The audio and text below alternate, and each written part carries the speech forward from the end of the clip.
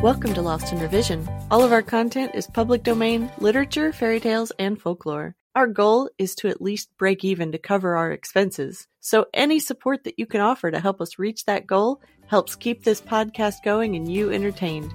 All of our music is by Nathan Hubble and is used with his permission. Thanks, and enjoy the show. Chapter 2, Peter's Coal Mine, Part 3. The way to the railway was all downhill over smooth, short turf, where here and there furze bushes and gray and yellow rocks sticking out like candied peel from the top of a cake. The way ended in a steep run and a wooden fence, and there was the railway and the shining metals and the telegraph wires and posts and signals. They all climbed to the top of the fence, and then suddenly there was a rumbling sound that made them look along the line to the right, where the dark mouth of a tunnel opened itself in the face of a rocky cliff. Next moment, a train had rushed out of the tunnel with a shriek and a snort and had slid noisily past them. They felt the rush of its passing, and the pebbles on the line jumped and rattled under it as it went by. "Oh," said Roberta, drawing a long breath. "It was like a great dragon tearing by. Did you feel it fan us with its hot wings?" "I suppose a dragon's lair might look very like that tunnel from the outside," said Phyllis. But Peter said, "I never thought we should ever get as near to a train as this. It's the most ripping sport." "Better than toy engines, isn't it?" said Roberta. I am tired of calling Roberta by her name. I don't see why I should. No one else did. Everyone else called her Bobby, and I don't see why I shouldn't. "I don't know. It's different," said Peter. "It seems so odd to see all of a train. It's awfully tall, isn't it?" "We've always seen them cut in half by platforms," said Phyllis. "I wonder if that train was going to London," said Bobby. "London's where Father is." "Let's go down to the station and find out," said Peter. So they went. They walked along the edge of the line and heard the telegraph wires humming over their heads. When you are in the train, it seems such a little way between post and post, and one after another the posts seem to catch up the wires almost more quickly than you can count them. But when you have to walk, the posts seem few and far between. But the children got to the station at last. Never before had any of them been at a station except for the purpose of catching trains, or perhaps waiting for them, and always with grown-ups in attendance, grown-ups who were not themselves interested in stations except as places from which they wished to get away.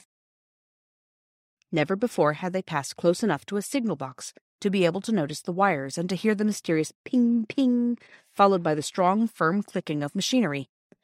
The very sleepers on which the rails lay were a delightful path to travel by, just far enough apart to serve as the stepping stones in a game of foaming torrents hastily organized by Bobby.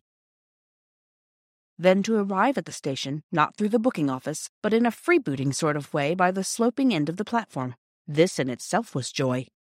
Joy, too, it was to peep into the porter's room where the lamps are and the railway almanac on the wall and one porter half asleep behind a paper.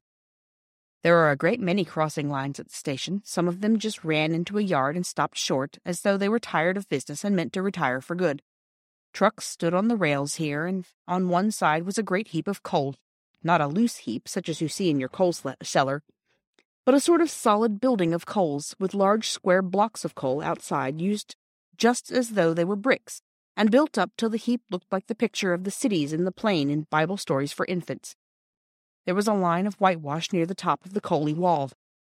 When presently the porter lounged out of his room at the twice-repeated tingling thrill of a gong over the station door, Peter said, "How do you do?" in his best manner, and hastened to ask what the white mark was on the coal for. "To mark how much coal there be," said the porter.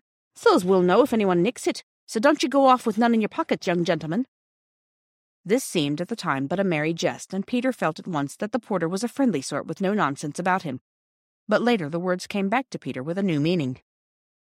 Have you ever gone into a farmhouse kitchen on a baking day and seen the great crock of dough set by the fire to rise? If you have, and if you are at that time still young enough to be interested in everything you saw, you will remember that you found yourself quite unable to resist the temptation to poke your finger into the soft round of dough that curved inside the pan like a giant mushroom. And you will remember that your finger made a dent in the dough, and that slowly but quite surely the dent disappeared, and the dough looked quite the same as it did before you touched it, unless, of course, your hand was extra dirty, in which case, naturally, there would be a little black mark. Well, it was just like that with the sorrow the children had felt at Father's going away, and at Mother's being so unhappy. It made a deep impression, but the impression did not last long. They soon got used to being without Father, though they did not forget him. And they got used to not going to school, and to seeing very little of Mother, who was now almost all day shut up in her upstairs room writing. She used to come down at tea time and read aloud the stories she had written. They were lovely stories. The rocks and hills and valleys and trees, the canal, and above all the railway were so new and so perfectly pleasing that the remembrance of the old life in the villa grew to seem almost like a dream. Thanks for joining us today. Check us out on Patreon. You can help us meet our small goal of breaking even and covering our expenses. Your support helps pay for all of the things that podcasting requires and helps keep this show alive and growing. If you can't afford to support us financially, go give us a good review, subscribe or follow, and share with your friends and family.